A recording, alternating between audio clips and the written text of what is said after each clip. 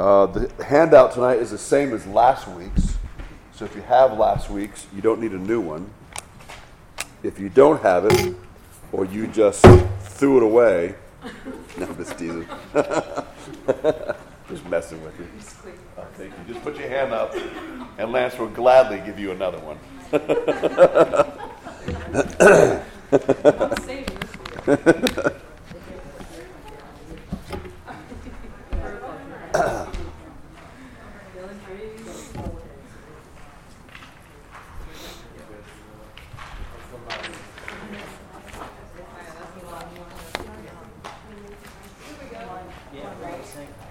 What was that? She's asking if we sang already. Oh, yeah, one time ago. In fact, we sang every single verse, and you kept wondering, is she coming? Is she coming?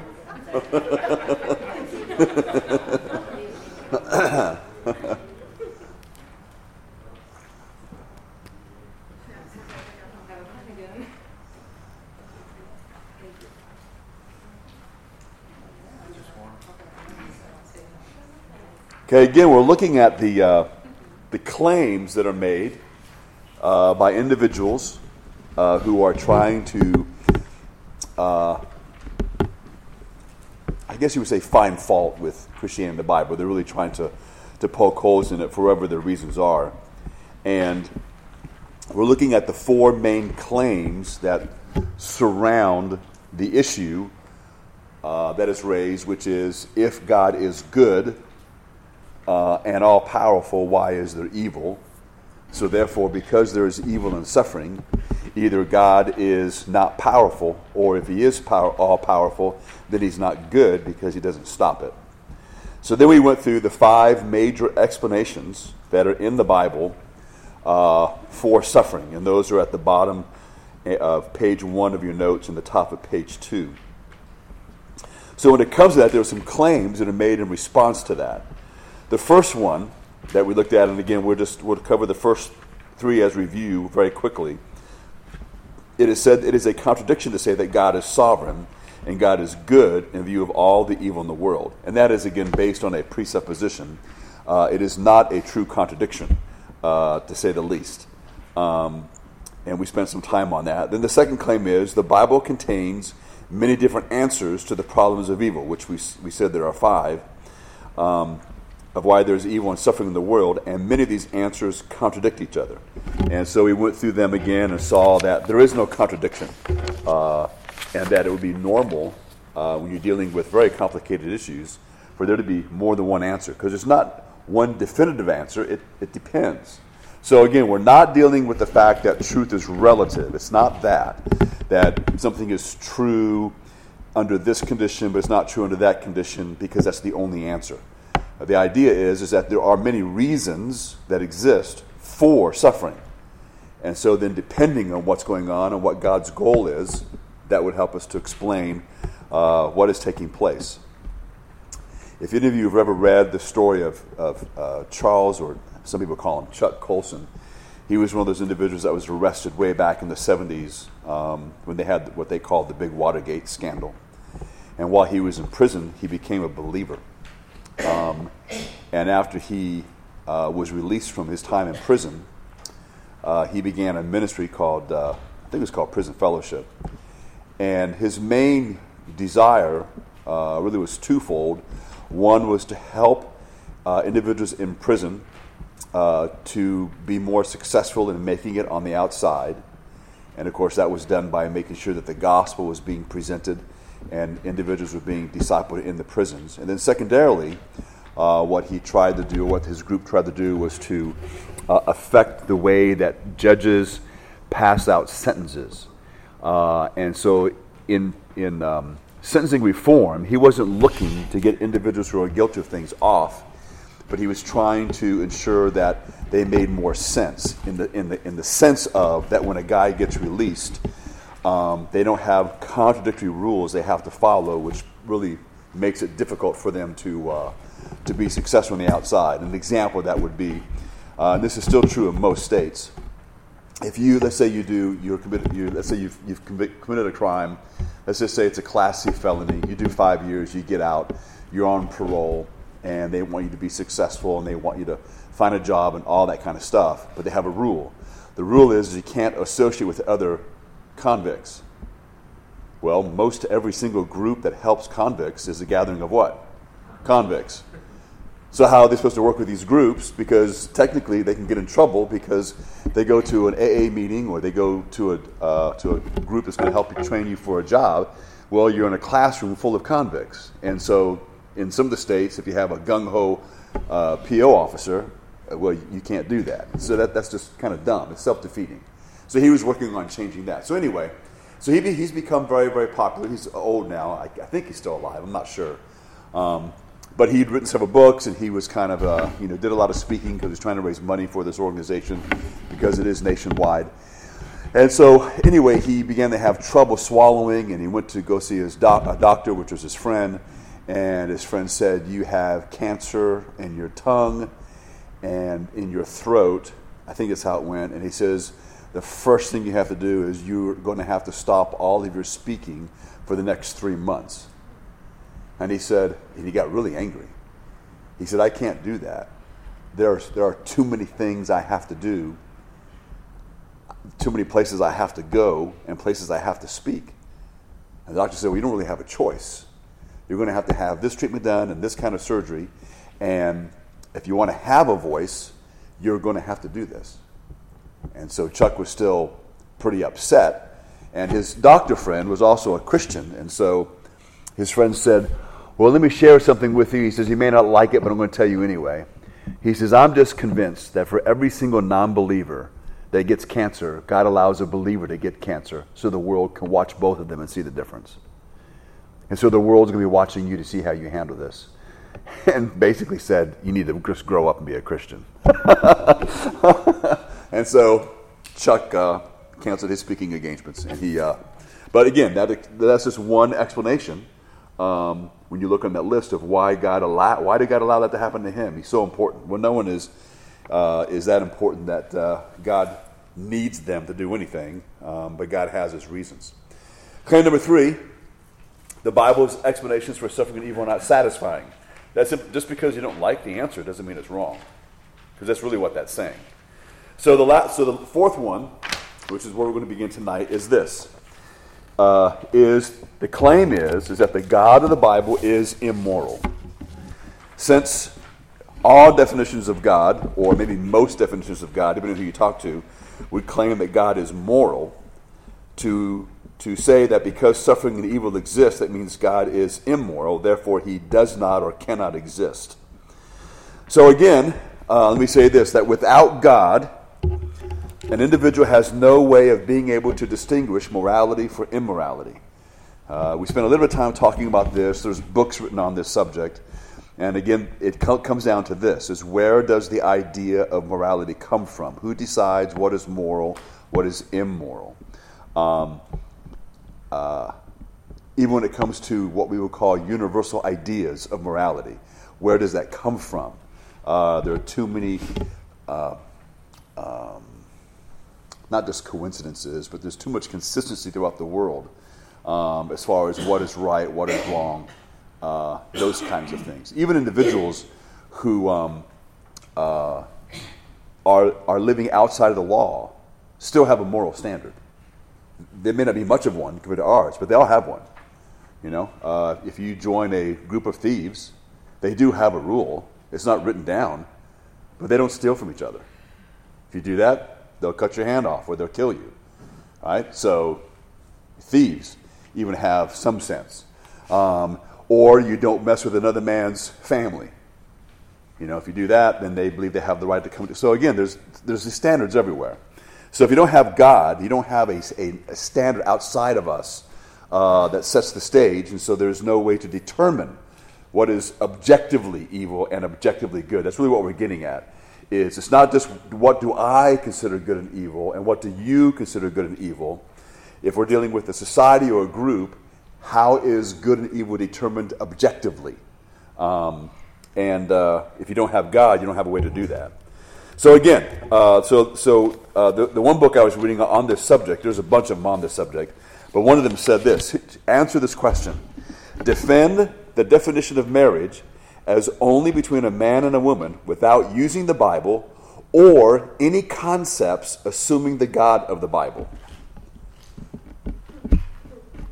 I don't know how you would do that. I think I mentioned to you before a book written by, I'm going to say his name wrong, Vishal Mangawaldi. And that's the book that's called The Book That Made Your World. It's a great book. And one of the main themes of the book is how many different societies, and he traces it in India where he grew up, this idea, and that is that the world has borrowed a lot of concepts from the Bible.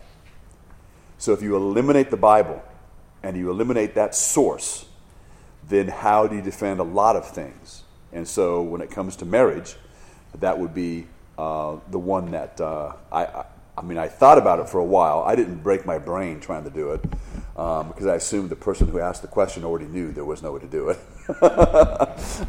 But it is difficult to be able to do that, to defend marriage as being between a man and woman without assuming the God of the Bible. So again, what many of your philosophers who are Christians will say is that this objection to God based on morality actually provides a powerful argument for God. So there's a guy who pastored in New York City for a long time. He's very, very clever. He's very smart. He's not right on everything, but he's an incredible communicator. His name is Tim Keller. And he said this: modern-day objections to God that are based on evil in the world are based on a sense of fair play and justice. People, we believe, ought not to suffer. They ought not to be excluded. They should not die of hunger or oppression. But the evolutionary mechanism of natural selection depends on death, destruction, and violence of the strong against the weak. These things are all perfectly natural.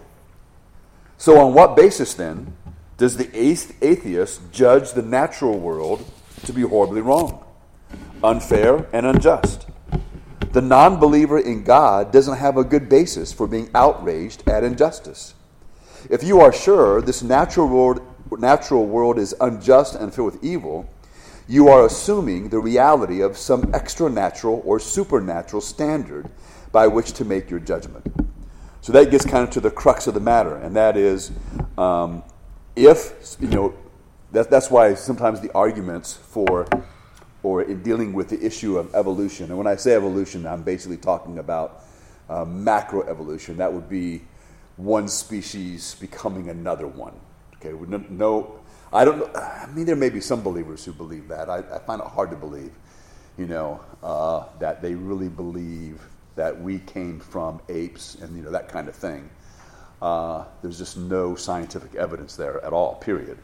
And there is a growing movement for the past 30, 40 years of what they call intelligent design, which some have said is just another way to argue for God, which I would agree with. But the idea is that if you do not use the Bible and only look at the scientific evidences as it is laid out in the world, the only conclusion you can come to is there has to be intelligent design behind what we've seen, because it is mathematically impossible for what we see to exist by chance.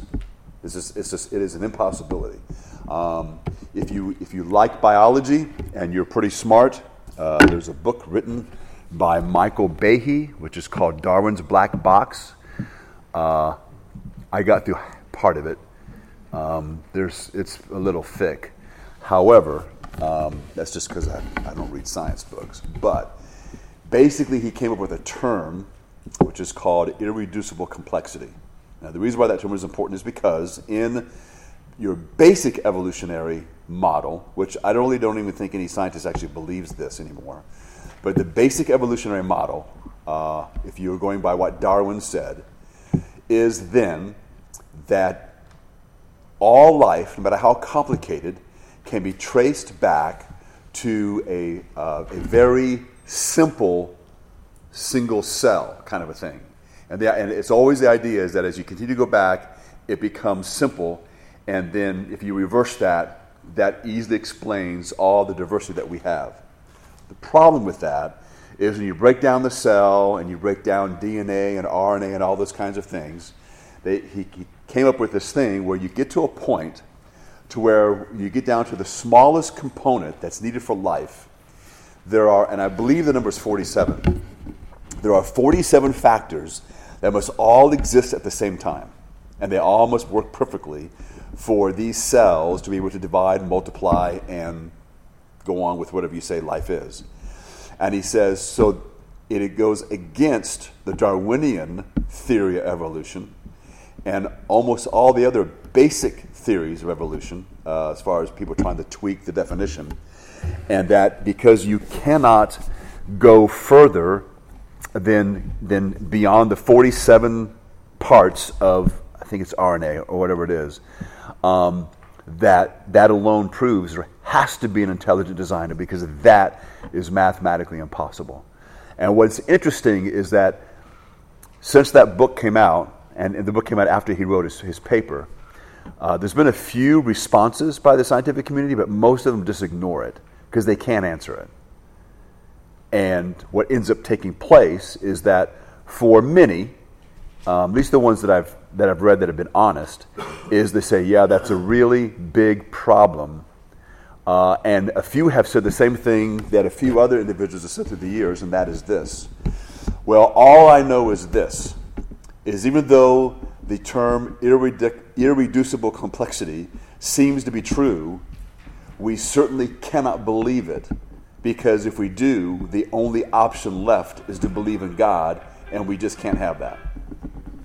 So it doesn't come down to evidence or any of those things. It just comes down to personal preference. They don't want there to be God. And so that's what we're left with. So that's part of the problem with all of this. If we look at it in another way, maybe in a more a positive way, when you and I are discussing any subject matter, if we say, okay, let's say for the sake of argument you are correct, what have we done here? To engage the person in discussion and to show the strength of our argument, we assume their point of view, their worldview, and the parameters that they're giving. If you've ever done that, it can work really well. I did this once with a college kid. I was at Starbucks, and he was very, very talkative, and he saw what I was reading, and all the books I had with me were, you could tell by the title that it was at least religious and Christian. And so he asked me, the way the conversation started was he wanted to know if I'd be willing to sign a petition. And I said, what is this for? And he says, this is to save the whales. And so I had just finished reading a couple of books on apologetics. So my mind was flying through all these things I read. And so I said, without even planning on it, but I just kind of went with it. And I said, oh, great. I know what this is. He said, what? I go, you're one of those Christians. He said, what? I go, you're one of those Christians. He says, you're trying to use this as a back door of, oh, let's save the whales so you can start talking to me about God. He goes, I go, look, I said, I wasn't born yesterday. I said, you and I both know that there's no reason for anyone who believes in evolution to believe in saving the whale. If they can't make it, tough. It's survival of the fittest. So your argument is, well, because we're created by God and His image, we're supposed to take care of the planet. We have responsibility to take care of the animals. And so that's your philosophical base. I said, because you and I both know that's the only one that makes sense, why we should save the whale. And so it's your backdoor way. I said, what church you want to invite me to? He goes, I don't even believe in God. I go, you are a liar. I said, why would you ask me to sign this if you don't believe in God? Only a Christian would want to save the whales. What is your philosophical basis for trying to save a whale? He goes, I don't think I have one. And so I said, well, actually, I think you're right. I said, you don't have one. And I said, now I will gladly sign it because I am a Christian. The problem is you can no longer ask anyone to sign it because you're not a Christian. And I said, you're being dishonest. If you're asking people to sign a petition and save the whale, if you're not a believer, so you don't even think we should take care of the planet? He goes, well, no, I think we should. I said, okay, why? He said, well, it's the right thing to do? I said, are you asking me or are you telling me? He goes, well, I'm telling you. I said, okay, based on what? Well, it just is. I said, how long have you been in college? This is my third year. So in 3 years of college, you're going to come up with that? Well, it just is? I said, you need a better argument than that. And then that's when he said, who are you? I said, I just pastor a little church. I said, these books I'm reading are Christian books. And I said, I don't believe in God because of superstition. I believe it's true. And he said, okay. And that was it. I never saw him again. I was hoping to see him again. You know, I marked the day, you know, that we were there, and I thought, well, maybe he comes here every Tuesday or whatever, and I'll see him again. But I didn't. But so what the point was is I kind of assumed his role and his argument, which is which if you think about it, it doesn't make any sense. He did believe in evolution, but no one ever told him that philosophically was inconsistent with what he was trying to accomplish. So, and it really was a lot of fun to do that. It was great. I enjoyed it. I do wish that he would have been there again, or we would have gone further. But I have noticed, and you have to realize this, is that it's more and more true today than ever before, and that is people are willing to live with logical inconsistencies. It drives me up the wall. They're willing to do it. Logical inconsistencies. They're willing to live with it. It used to be, even with non-believers, if you could point out to a person on any topic, it doesn't have to be religious, on any topic, if you could point out to them that they were logically inconsistent, it would bother them, and they would want to correct what they were thinking, or maybe their line of argument, or what have you, revisit it, because no one wanted to be illogical, because the assumption is, well, you're just wrong, which I believe is correct. But today, it's more now cemented, partly because of politics, but I think politics is just kind of following along with what our culture is the direction our culture is going. There is this idea. So one of those ideas would be, again, the abortion, the right to abortion, going all the way back in the 70s when it first when it was judged by the Supreme Court to be a right, et cetera, et cetera. You have to live with logical inconsistencies to support it. All right, because so you're saying that we can abort a baby, let's say in the second trimester, but if a woman gives birth to a child in the second trimester, what is the logical reason to do everything we can to save the baby? Because it's not a person. According to their argument, it's not a person. What's the big deal? And people say, well, but that wasn't the woman's choice. So it's the woman's choice that makes it a person. Well, that doesn't make any sense. Who has that ability? At what point? And I think a lot of people have, at least a lot of Christians have pointed this out with the questioning that's gone on with the lady who is up to be the Supreme Court Justice. Now, where you are on who she is and what she stands for, when she was asked, did she have a definition for a woman, she said no. And then said she wasn't a biologist, which would already be going in the wrong direction. Because all you have to say is, we can at least agree that biology is the standard we would use to determine if a person is a woman, because she wouldn't agree with that either. And so there's these logic, and then they asked when did life begin, and she said she didn't know. And and what school did you go to again? But anyway, but the idea with all of that is that you live with logical inconsistencies, and many people sometimes, I don't think it's that they don't see it, they refuse to see it, or they refuse to acknowledge it. They definitely refuse to live by it. We do live by preferences, and then the preferences that prevail are basically the ones that either scream the loudest, or have the most politicians on their side, or have the most votes. And that's what we're left with.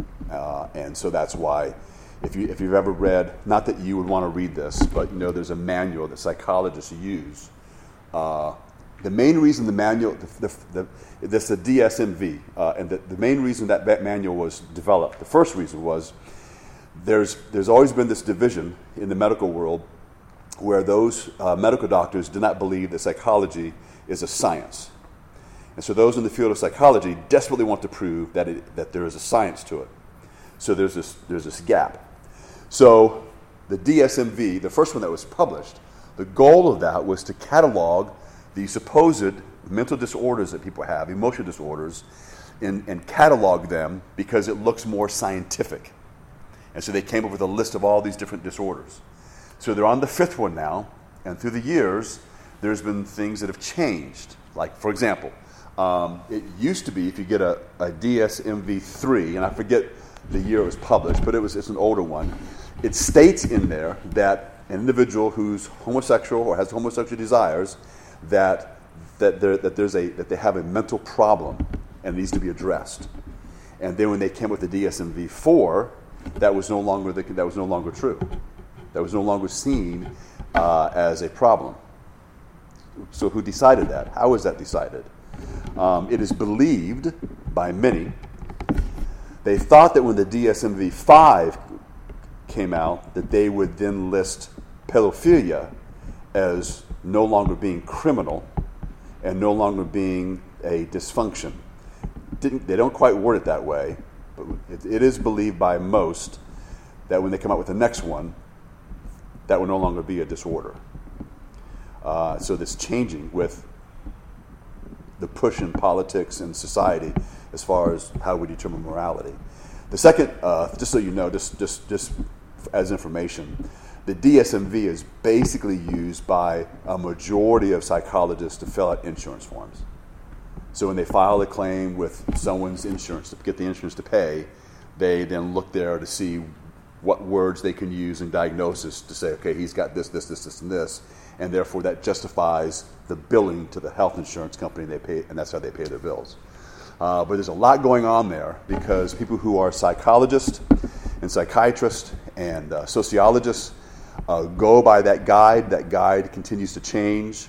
And so that's, again, why we have a lot of the different problems we have and why certain movements continue to prevail is because of that. The desire to lower the age of consensual sex is not based on that, but it goes along with what that book says. And eventually they would determine, or it would be stated somehow, that someone who is, depending on what state you're in, if they're 14, they can decide on their own. Or when they're 12, they can be considered a consenting adult kind of a thing. And it just continues to move in that direction. So there's a lot of things that are tied together that motivate and continue to influence the way our society functions. Which, again, remember that for the most part, even though our society has been in the past greatly influenced by the Bible, that continues to wane a great deal. And we're moving away from that. The move away from moral absolutes is a move away from the Scripture. Now, I'm not one of those that believes that our nation was founded as a Christian nation, because it wasn't. There were a lot of Christians, but it wasn't a Christian nation. But it was heavily influenced by the Bible. A lot of our early fathers, some were Christians, some were deists. They weren't Christians. You can tell by their language. You know, that's why you find a lot of the writings, they don't really refer to God, they refer to providence. And that's not because they were Puritans. That was because it was another way of talking about a supreme being without identifying the God of the Bible. They didn't want to do that. But anyway, nonetheless, we were heavily influenced by the Bible, absolutely, in every way. And so as we move away from that, by state and as a nation, we are then in the quandary that we're in now. These Christians see it as a quandary. The secular world doesn't, and that's why they're trying to move away from it completely as much as possible. And we are in that. We're going in that direction. We've been going in that direction, and I don't believe it's going to stop. Because, we've tried, there's been theories about electing certain individuals into government so we can kind of stop the flow and the direction we're going in, and that's just not working. It's not going to work, because the problem is the heart of man, and that can only be changed by God. But nonetheless, let's rein it back in, or rein me back in. That is so. Going back again to this to the point that we're trying to make. When you are talking to individuals about these kinds of issues, sometimes it's good to go ahead and concede their point of view. The goal is just to show them the logical inconsistencies of that view. That's what the goal is. If you ever read Francis Schaeffer in his books, what he will tell you that you should do is you take that person's view to its logical conclusion. So some have done that with the abortion thing. So if the baby is not a person, when does it become a person? And so it was argued by some that it becomes a person when it takes its first breath. There are actually many in the secular world who don't go along with that for different reasons. I think it's more sociological and political than anything else, but they don't go along with that. So if you take the kinds of arguments that are made by non-believers to support abortion, what you end up with is those same arguments then will promote both infanticide and euthanasia. And you have more and more people now saying, well, yeah, that's right.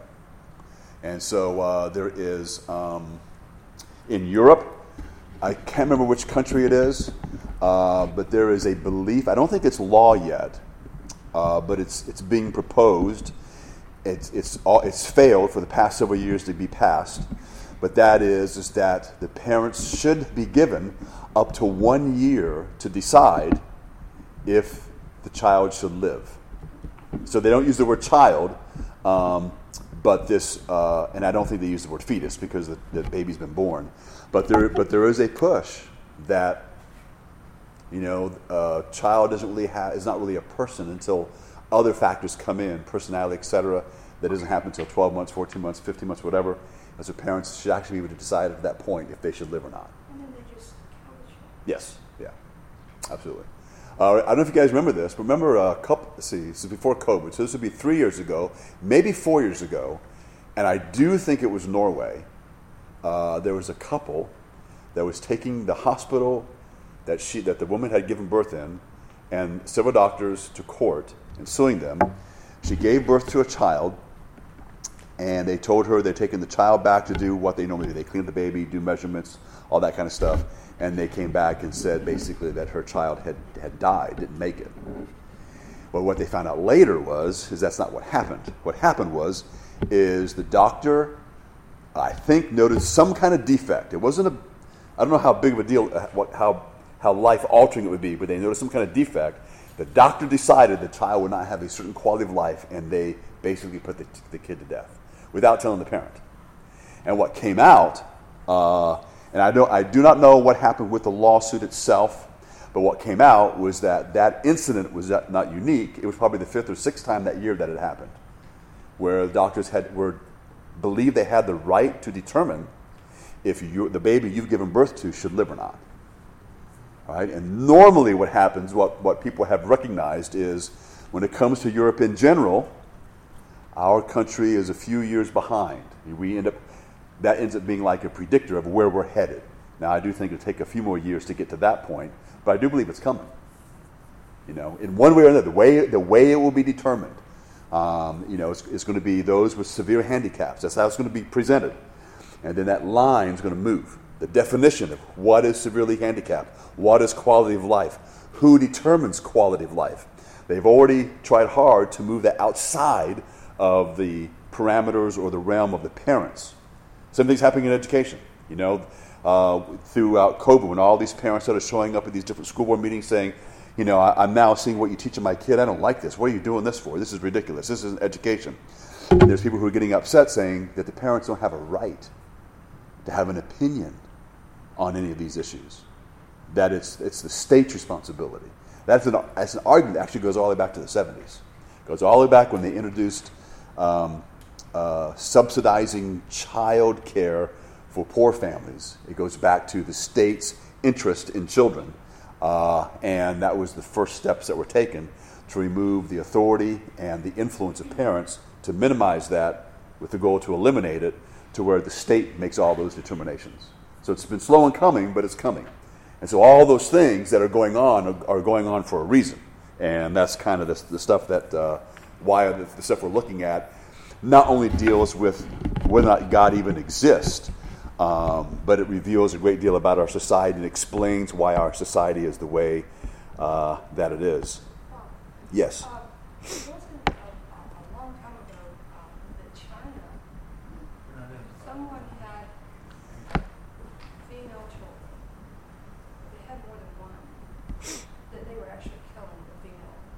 Oh, absolutely, yeah.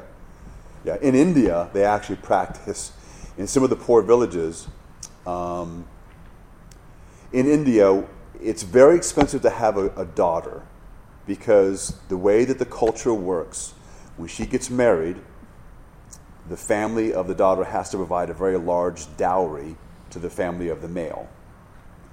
So if you have more than one daughter, it's going to break you. So, in hundreds of smaller villages, they don't do this so much in the city, but in hundreds of smaller villages, they have midwives, and if a woman gives birth and it's her second daughter, the head midwife will take the baby out behind the building and crush its head. And that came out as a result of the preponderance of sonograms and things that you know how a woman can go to the doctor and find out the sex of their baby. And so what was going on in India, in the bigger cities, among the wealthy, is that many women, like a very high percentage, were determining or deciding to get an abortion because the baby in the womb was female. And of course, back then, you didn't have the LGBTQA movement, and so feminism was still a real big deal. And obviously, that's a problem if you're killing all these females. And so they were upset because that was the deciding factor: was this female need to kill the baby. And so there was people were trying to move and come up with whatever they could come up with to prevent that from happening. Now, because of the LGBTQA movement, feminism is not quite as consistently hung on to, or at least it's not politically viable any longer. They're having problems arguing for power or whatever. But that was going on in India. So it's a big problem. So in India, I think not so much in the Middle East, but it's affecting them a little bit. And in China, there's a shortage really of women, and so you've got like 15 men for every woman, and that can destabilize a country because you don't have offspring, and you don't have any future generations and all that kind of stuff. So there's a lot of stuff that goes into all of these things, and again, all these things can be traced back to whether it's society or individuals' religious beliefs, or at least their philosophical beliefs, which is going to reveal where they are spiritually. And you move away from the Bible, that's what you get, and it's a problem. Pardon me? Our government now is evil. Well, I know that. I think most of us know that. Yeah, it's just taking the next steps to, make it all happen. So then, with what we're talking about, sometimes talking to an individual, you can say, well, if God does exist, then you ask them to say, okay, well, instead of you and I arguing about whether or not God exists, let's just pretend he does exist, and then you go ahead and present your question or whatever. But a lot of times people won't let you do that. So you have to try, the route you want to try is to go from their perspective. So again, just because someone doesn't like what God does, or they don't like what God doesn't do, those things are not evidence that God doesn't exist. So you may still have a problem. For example, so there's a problem of evil, which we can still handle and deal with individuals. But remember that if you're talking to an individual, some do think that because they've raised this issue, and you say, well, God has reasons for suffering, they don't like that. So they say, well, that doesn't, I don't like that. You're not proving anything. So yeah, but just because you don't like it doesn't mean God doesn't exist. It's still a separate issue. And we just want to help them to become more logically consistent with what they're saying so we can move the argument. Again, I don't believe that we can argue someone into becoming a Christian, but we can undermine their philosophical foundation. And our goal should be to try to do that. So, and then what they're left with is to deal with the real questions or the real issues. And that's what we pray for, that they will recognize that there's no good reason for them to believe what they're believing, and then to begin to wonder, maybe to feel, like lost kind of an idea. They feel they don't have any, there's no anchor anymore for any kind of consistent morality. And so that makes them feel uneasy. That can be great.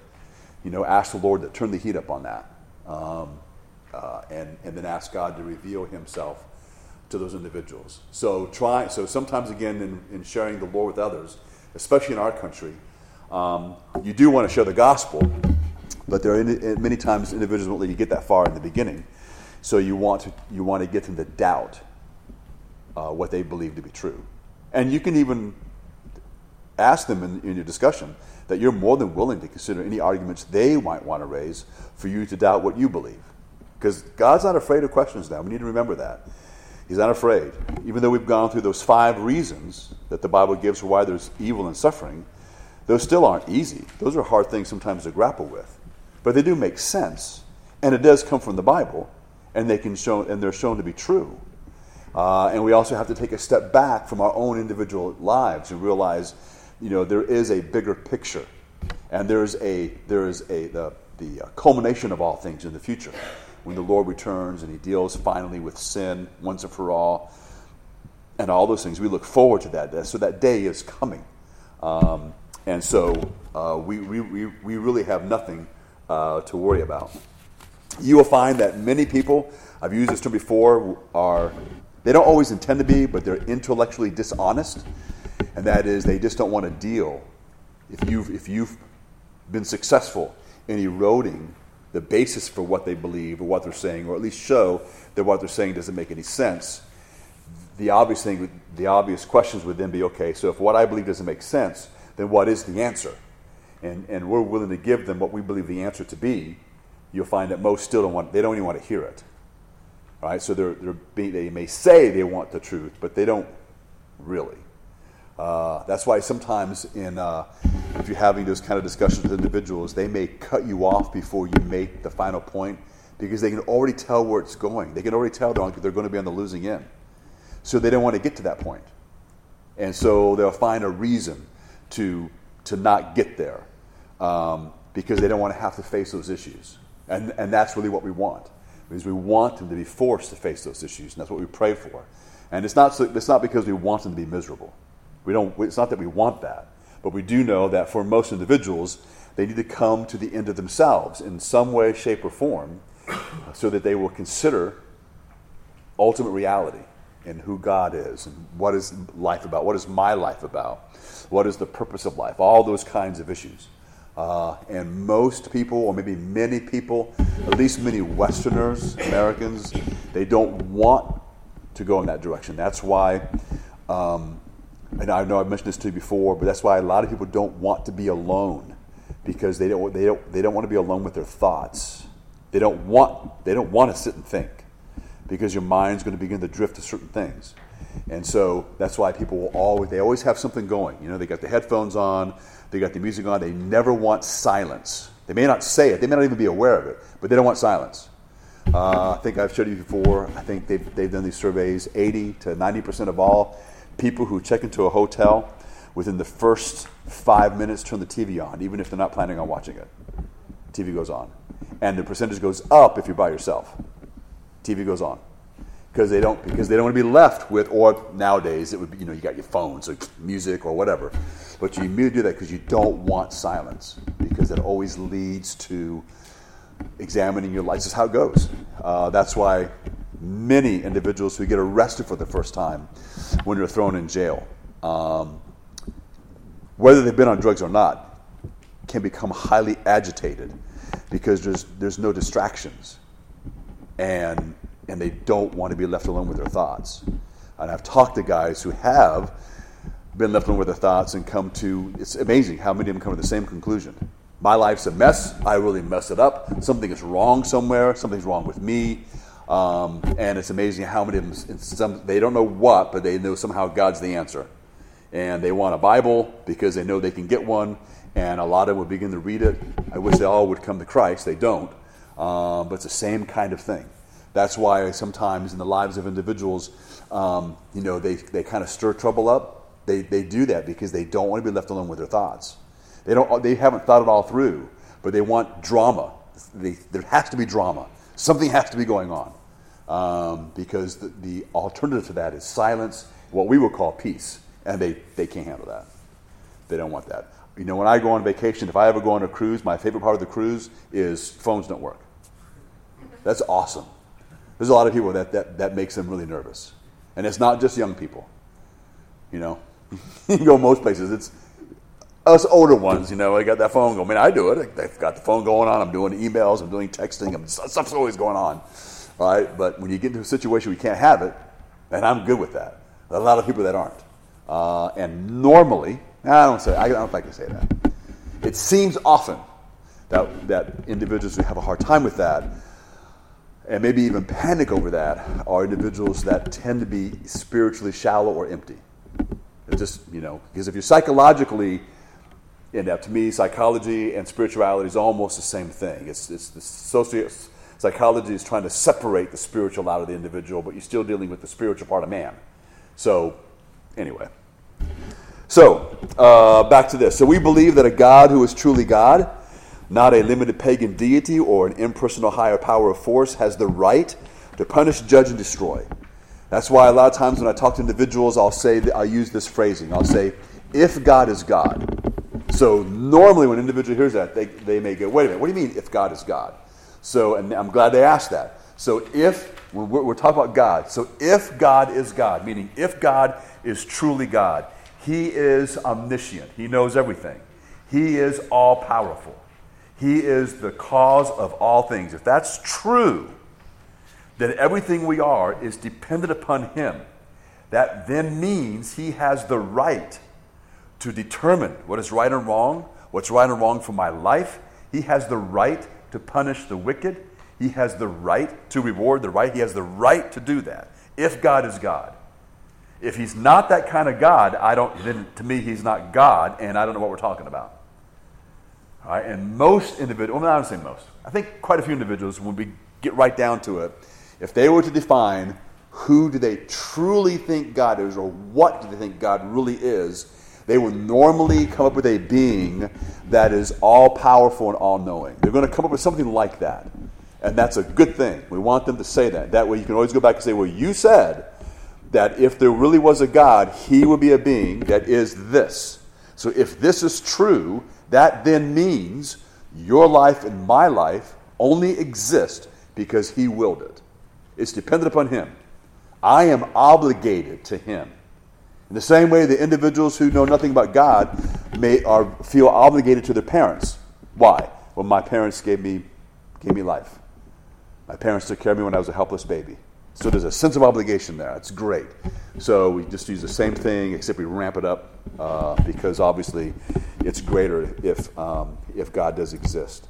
So again, it's unpopular. A lot of individuals have disdain for this idea that God has the right to punish and to judge. That's why there are times individuals will make statements. And again, this is done to derail Christianity primarily. Almost a lot of the books that are written that are anti-religious tend to be anti-Christian. That's the main thing they're aiming for. But the idea is, they'll say something like this. So the idea of punishing evildoers is adolescent. That's what people do when they're in middle school. When you become adults, you no longer think that way. Now, that can sound good in a nice, pleasant, social setting. There's no way that's true. So you're telling me that if a man comes into your home and brutally murders your mother, and she's tortured for hours before she dies, you're saying it's a middle school idea that we would want that individual to be held accountable and punished for what he did? Now, every now and then you might get somebody who'll say, well, yeah, I do believe that. They're lying to you, but that's okay. All right? People don't think that way. When it becomes personal, it changes a lot. Some individuals, or rarely individuals, will try to find a way to get around that. But when you make the statement that you don't believe that this idea that, God is some kind of a mean, which we never said He was mean, but they'll describe Him that way, as a mean ogre who just wants to punish the wicked, again, take that to its logical conclusion. So what you're telling me then, someone kidnaps your kid, not a big deal. If we get your kid back and your kid's been harmed forever, no punishment necessary. We don't punish the wicked. We're not concerned that they'll do it again. Right? They're not going to sit there and say, yeah, if they take my kid. I mean, I don't see how an individual can do that honestly. And most individuals, they won't. And they might say, well, that's an extreme example. then you have to say, well, you know, that extreme example happens almost every single day in our country, much less the world. You know, again, remember, a lot of people, just in these kind of discussions, and we tend to do this as human beings, we tend to think that the world, the whole world, is what you and I experience every day. And there are some books out there that describe, I think there's a book that has the word locust in it. The locust effect. Yes, the locust effect. Read that book. That'll blow your mind. If you don't want to read the book, get that book and read the first 100 pages. Because it helps to explain how justice works in many places in the world. It'll blow your mind. You will immediately thank the Lord you live in this country. Because it's brutal. It's incredible. And what they're describing is not a unique situation. It's very common throughout the world. Just common. And when you're faced with that kind of a world, then these individuals who say, well, that, you know, you're describing an extreme situation, they have no idea what they're talking about. They're not dealing with reality. It may not be common in your world, but your world's pretty small, and my world's pretty small. Even with the advent of all the social media and access we have to news throughout the world, what goes on is not reported. All right, it's not a conspiracy theory. It's just how things work. You can check the headlines across the world. You just go on the internet and just put news Germany, news France, news Bolivia, whatever. Just go through all that, and what you see is in most countries there's a few of the same headlines we have about what's going on internationally. So try to go a little deeper in some of those things that have other pages, and then you begin to see, the crime stats and how things are going and whatever. I think I told you guys or mentioned it maybe 3 or 4 months ago. I think it's in Colombia. The problem they're having now is they're dealing with a number of mass murders. That's where someone comes in and kills 10, 12, 15 people all at once. And they're having a problem with that because it happens a lot, like every week, sometimes several times in a week. We had that happen here once in the nation. It's the big story for we can't believe this happened. If you have 2 in the same month, we think, oh man, our country's falling apart. Can you imagine having 3 every week? 4 months. People would be freaking out, and gun sales will go up again because of that kind of thing. So again, when individuals say those kinds of things, I don't think they may be ignorant, but it may also be that they're just being intellectually dishonest. So again, what appears to be this problem of evil and suffering, what appears to be in their mind the ace of spades that destroys Christianity, actually destroys whatever they believe and becomes a strong point in favor of Christianity. Because Christianity is the only one who not only admits that there's evil, but something's done about it. God will judge. No one gets away with anything. It will be judged, period. And the others do not have an answer for that. Let me read you one more thing and we'll be done. This again is from Tim Keller. He was having a conversation with a lady who was just outraged that he had mentioned that God was a judge. And so he said this to her. He said, "Why are you offended?" Well, she looked puzzled.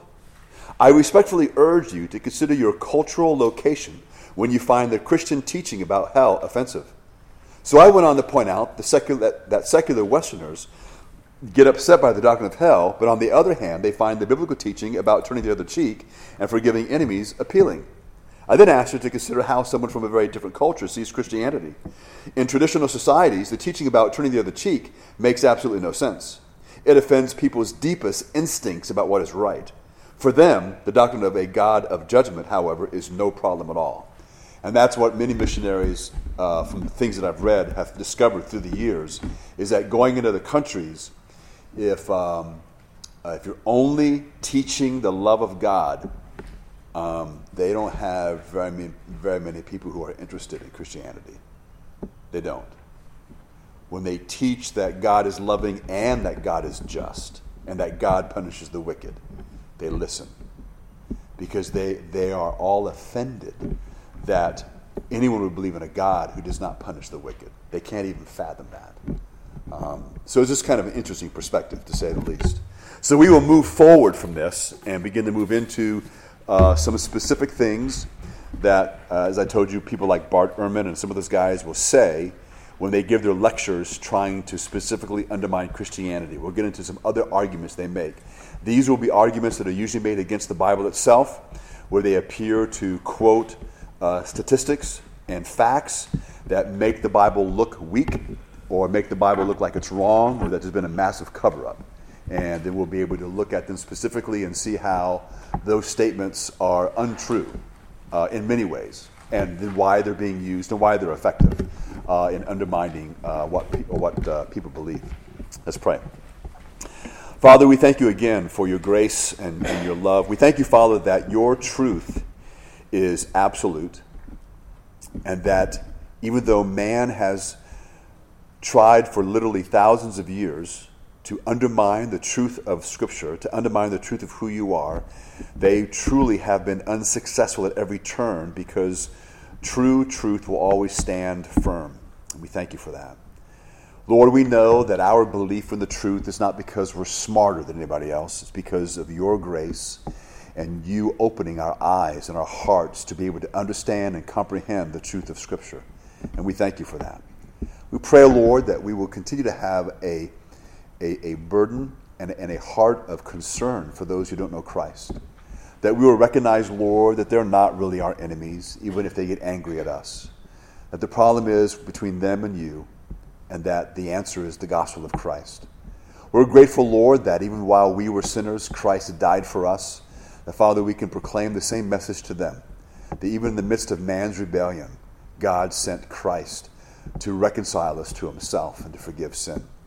So, Father, we pray that we'll continue to stand firm on the message of the Word, that, Lord, it will comfort our heart, give to us great confidence in you, and that, Lord, that confidence will continue that we will reap the benefits of that confidence by experiencing great joy and trust and satisfaction and peace in this life as we seek to live a life that pleases you.